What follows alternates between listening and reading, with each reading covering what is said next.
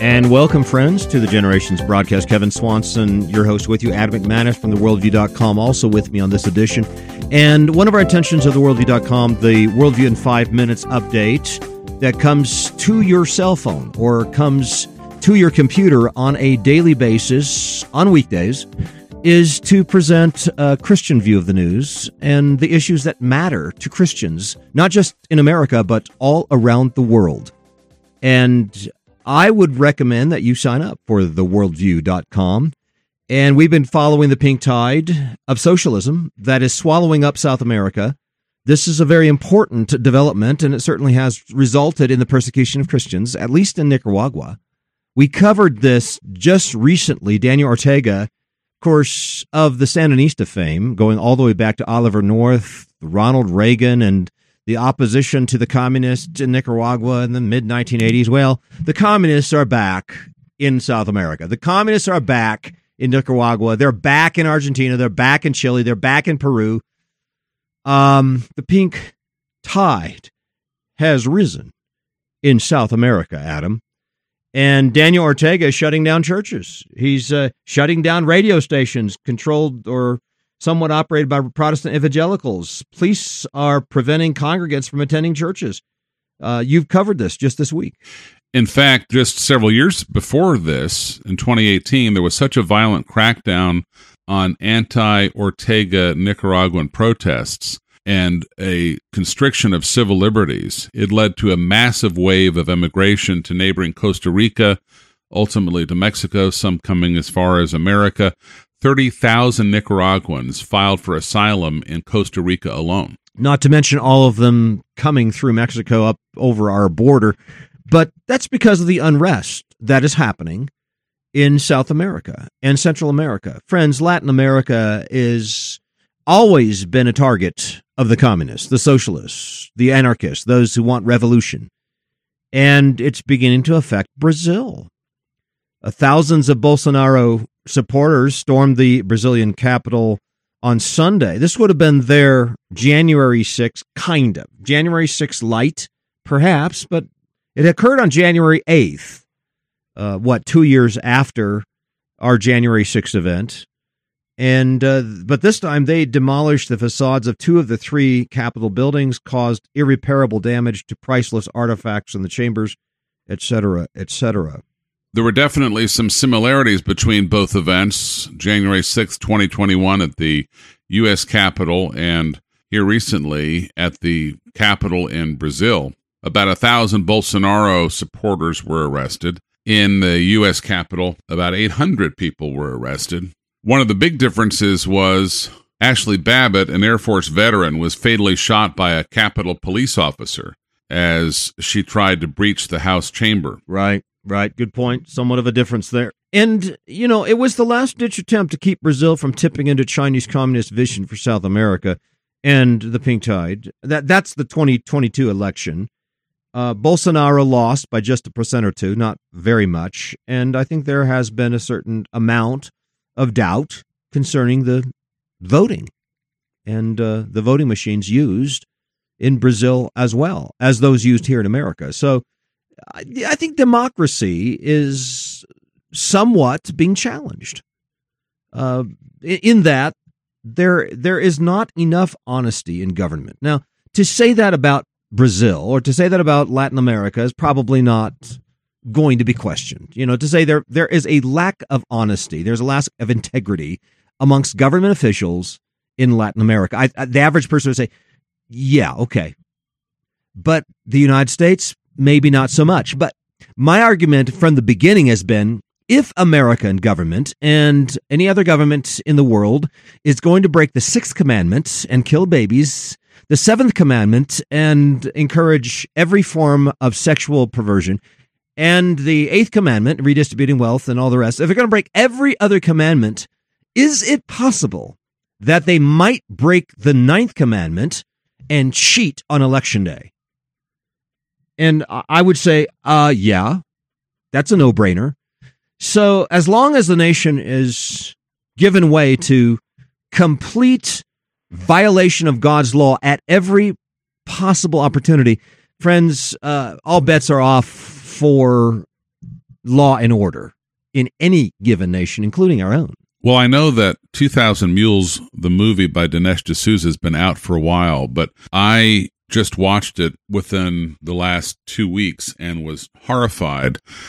Just a thumbnail sketch of it is that it was clear that supporters of the Democrat Party had hired operatives or mules to get votes that had been somehow batched and banded by nonprofits, and then literally at these drop-off distribution points for drop-off ballots, were dropping them off, at 5-10 different drop-off points, driving literally hundreds of miles in some of the key states. It's a very disturbing expose, and they have all of it tracked by cell phone, and there's also video footage at the places where they got the same people pulling up in cars or on bikes, stuffing these places, not just placing one ballot in, but dozens of ballots at a time, and doing it throughout a given day to 10 different drop-off locations.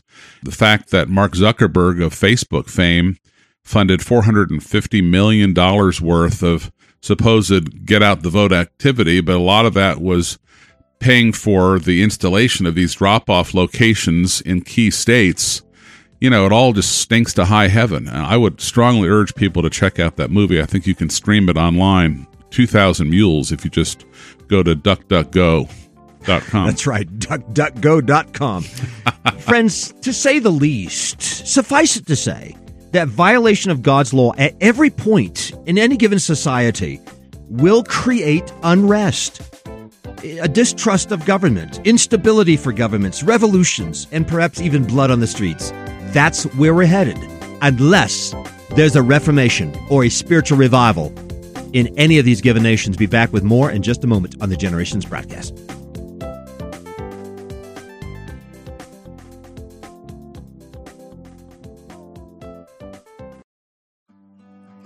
Busyness has a way of creeping into our lives. As dads, it can leave us longing for moments of one-on-one time with our sons to simply talk. And those moments can be tough to come by. I get it. That's one of our top goals for our annual summer father-son retreat in the Colorado mountains, to provide quality time for you to connect with your son. Can you think of anything more important for your schedule next year? If you are looking for an opportunity to really bond with your son, then join me, Kevin Swanson, and hundreds of other fathers and sons from across the country next August. But be sure to register soon, because we max out the camp every year, and we're already filling up. Go to coloradofatherson.com today and choose one of the 2 weekends available before they are full. Lord willing, I will be there, and it will be a great opportunity to meet you and your son. This is your chance to secure the lowest price for this event, so go to coloradofatherson.com and register today.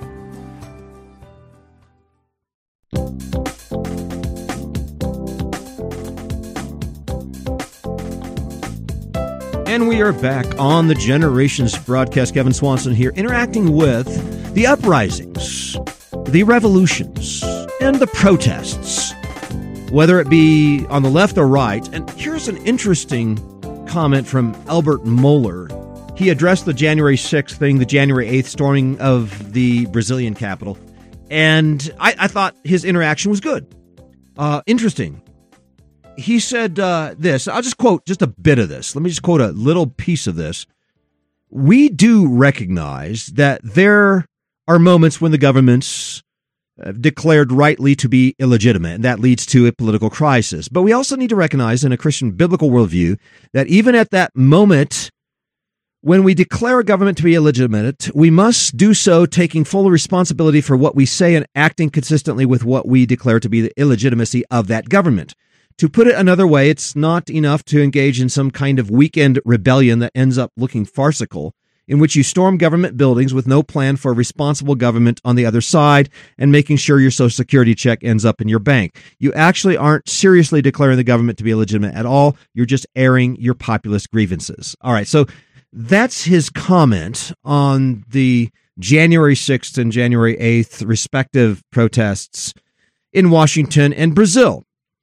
Now, I just interact with that just a little bit. Now, he did contrast the French Revolution, the American Revolution, and I think that's appropriate. There's two different revolutions going on there. One, I would argue, is more of a war for independence, not so much a revolution, but an already established government that was rather offended at the attempt on the part of the Britain Parliament to grab more power over the colonies.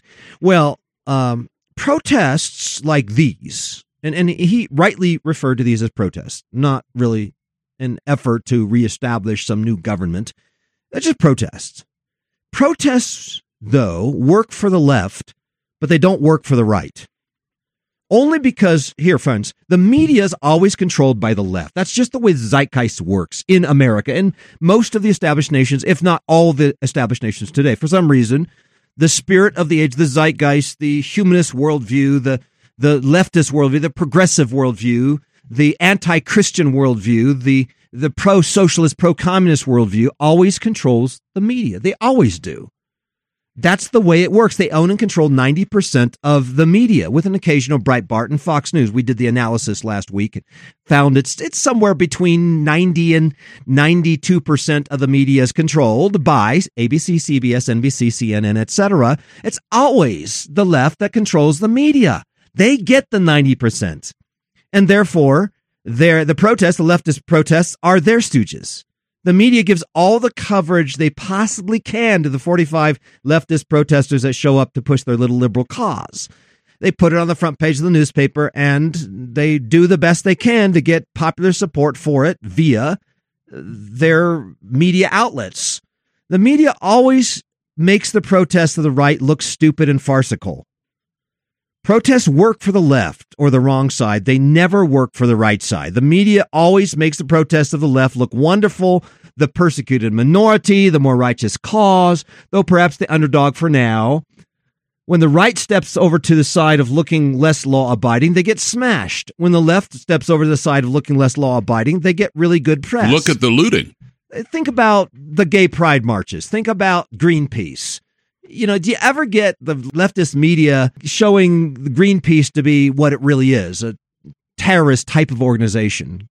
Not so much anymore. I mean, I realize that that's probably 15, 20 years ago. But now the gay pride marches are always given front page. They're always given support by the leftist media. Yeah, they give the left. They give out the Times, the websites. Always get support from the leftist media. Not to mention the looting that went on, the burning of the cities, the hostility to the cops over the George Floyd incident. There was no negative coverage except if you happen to tune into Laura Ingraham or Sean Hannity or Tucker Carlson. Yep. So there's another example of it. But if those were, conservatives doing that sort of thing, burning down banks, burning down buildings, protesting, they'd be in jail, like all of them. Every single person that showed up for a protest like that would not have a single piece of support from the leftist media. But friends, let's just think about this for a moment. When the mob is betraying an approach that indicates they are less principled, less orderly, less stable, less likely to stand for God's truth and God's justice, more than likely, they will not add righteousness and order to the government. You don't want that mob taking over the government. They will create the same level of chaos or worse than the current level of chaos that governs those nations. So that's the way we need to look at revolution. And just remember, there are two kinds of evil that press into our social systems today: communists and anarchists. And communists and anarchists are actually best friends. They get together, smoke cigars, and drink whiskey on the weekends together. They only act like they're enemies the rest of the week. And sitting in the hot tub, I would add. Right. Exactly. What a visual. And why? And why? Because they're both committed to oppose God. That's why. There are serious anarchical elements that wander around amongst conservatives. But anarchy is defined as preferring chaos, preferring no social rules, preferring no law except to be a law to oneself. Anarchy is man determining right and wrong for himself. The self turns himself into God. Communism is man determining right and wrong for himself as corporate man. The state turns into God. So anarchy turns himself into God. Communism turns the state into God. It's the difference between Ayn Rand and Karl Marx. They're both cut out of the same cloth. Man by nature is both the anarchist and the communist at the same time, whichever is the best way to offend God and set himself against God's law at any given point in time. So the mob from the right are often inspired by anarchists. The mob from the left are often inspired by communists. What Christians want is what? What do we want? We want a society governed by God's law as the most stable form of government. And that is what our founders pressed upon us at the forming of this nation. That is a nation formed on self-government. Now, whether a monarchy or democracy, I don't think it matters that much. The question is whether or not we are formed on the principles of God's law. Now, the balance of power I see is usually preferred, but how we get there is not by revolution, but by reformation, by regeneration, by gospel preaching. When 90% or 97% of a society is made up of anarchists and communists, you're probably going to wind up with a pretty lousy government until the Christian church becomes more mature and until there's more discipleship of that nation. So without self-government, there can be no liberty. When the good guys or the conservatives are turning into a bunch of vandals, you can pretty much be sure that there isn't going to be much self-government going on. And South America needs discipleship, not just as we do. We need to be discipled as a nation. We need social structures that are formed in God's word, formed on the principles of God's law, that works its way into the warp and the woof. It works its way into the family, the church life of a nation. So I think what South America needs more than anything else right now is the discipleship of the nations. Its social structures are about the worst in the world. Argentina's inflation rate, by the way, at 93% year over year. I mean, you think 8% is bad. You try Argentina. How would you like to live there? But 80% of their kids are born out of wedlock. For us, it's about 40%. So they've got a social problem. They've got an economic problem. Call it a socio-economic problem that's twice as bad as ours, at least. Inflation at 93% and 80% of their kids born outside of wedlock. Latin America now is the region with the highest percentage of children born out of wedlock. In Colombia, it's 84%. Argentina, Mexico, Chile, other countries throughout the region, similar numbers. And by the way, Brazil, there are 67 million mothers in Brazil. Out of the 67 million mothers, 31% are single moms. Okay, what is that? That's about half. Unbelievable. So here's my assessment. So how in the world are we going to fix Brazil? I know. Let's mob the capital and burn down the buildings. I don't think so. That's not going to solve anything. It should be obvious, right? Our founders would say either you'll be governed by God or by God you'll be governed. In other words, either you'll be governed by God's laws or by God's providential ordination. He will see to it that you will be governed. You'll be tyrannized to the ultimate degree. It's either self-government or tyranny. That's it. It's either we learn how to govern ourselves, we have solid families, we have low fornication rates, or we will be tyrannized to the ultimate degree. And as I see it, Catholicism has done a rotten job at discipling South America. It's been counterproductive, man. Look at the difference between the two candidates in the Brazilian election, between Bolsonaro and his leftist opponent, Luiz Lula. This is actually Lula's third term as president. He's 77 years old now. He won the 2002 Brazilian presidential election, and he was reelected in the 2006 Brazilian presidential election. But in 2017, Lula was convicted on charges of money laundering and corruption in a controversial trial, sentenced to 9.5 years in prison. He was finally arrested in April 2018 and spent 580 days in jail. I think it's revealing, as it was here, that both conservatives lost the election, or at least officially lost the election. Yeah, the systems are probably somewhat dysfunctional. But what do you do? What do you do? Well, you've got to disciple the nation. You've got to disciple the nation. So, as Christians, we readdress ourselves to family discipleship. We readdress ourselves to discipling within our churches. How does self-government come about? What is self-government? Self-government is to honor your parents. Don't commit fornication. Stay off pornography. Don't lie. Be honest in trade. Teach your children God's word as you sit in the house. But these things come apart in families when children refuse to honor their parents. They rebel. Teens don't listen to their parents. They go to college. They rebel even more. Men give in to sexual sin. So do women. How does a nation repent? How does a nation reverse course? How do families and individuals stop living lives of hypocrisy or lives of open sin? Either way, how does this happen? It happens through faith in Jesus Christ. It happens by the gospel. It happens by the regenerating work of the Holy Spirit of God. It happens by the preaching of the gospel in churches. And you know what? This is what the Roman Catholics have failed to do. They water down God's law to something more doable. They water down God's grace. They water down the gospel. They've created a system of merit that doesn't bring about justification or sanctification. Either way, there's no power in the gospel message to transform these nations. The preaching and the discipleship and the apostles' doctrine has been displaced by rituals and saying the rosary and smells and bells and a synthesis with pagan practices in Mexico and Brazil and throughout South America. The gospel was stripped of its power to disciple nations and to transform nations as Jesus commanded us to do. And so what I'm saying is, let's bring the gospel back. Let's bring back godly preaching, teaching, disciple the nations, dig in as churches, as families. And my encouragement to Brazilian families is vote for good candidates. Absolutely. Vote for candidates that subscribe to the principles of God's laws. They don't steal. They don't cheat. They don't steal for the rich and redistribute to the poor. They don't murder babies. The moral standard is not save the rainforest. The standard is privatize property and don't steal one another's property. The moral standard is not reduce the birth rate by killing babies. The moral standard is thou shalt not murder. So that's where the current president has it wrong. But more importantly, build godly families, godly churches on faith and godly character, and spend the next 10,000 hours discipling your children over the next 18 years as you walk by the way, as you rise up, as you lie down.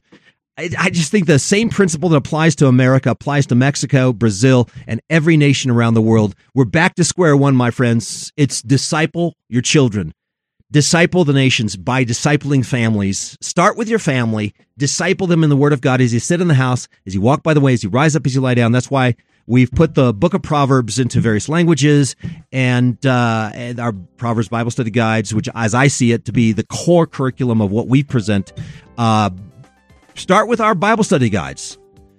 Give your children a little bit of the book of Proverbs or the book of Psalms or Genesis or Matthew or John. We've got all these Bible study guides available at generations.org. You don't even have to buy all our curriculum. Just start with the core curriculum. Start with the discipleship manuals that we put together for these various books of the Bible. They're called Family Bible Study Guides, available at our website, generations.org.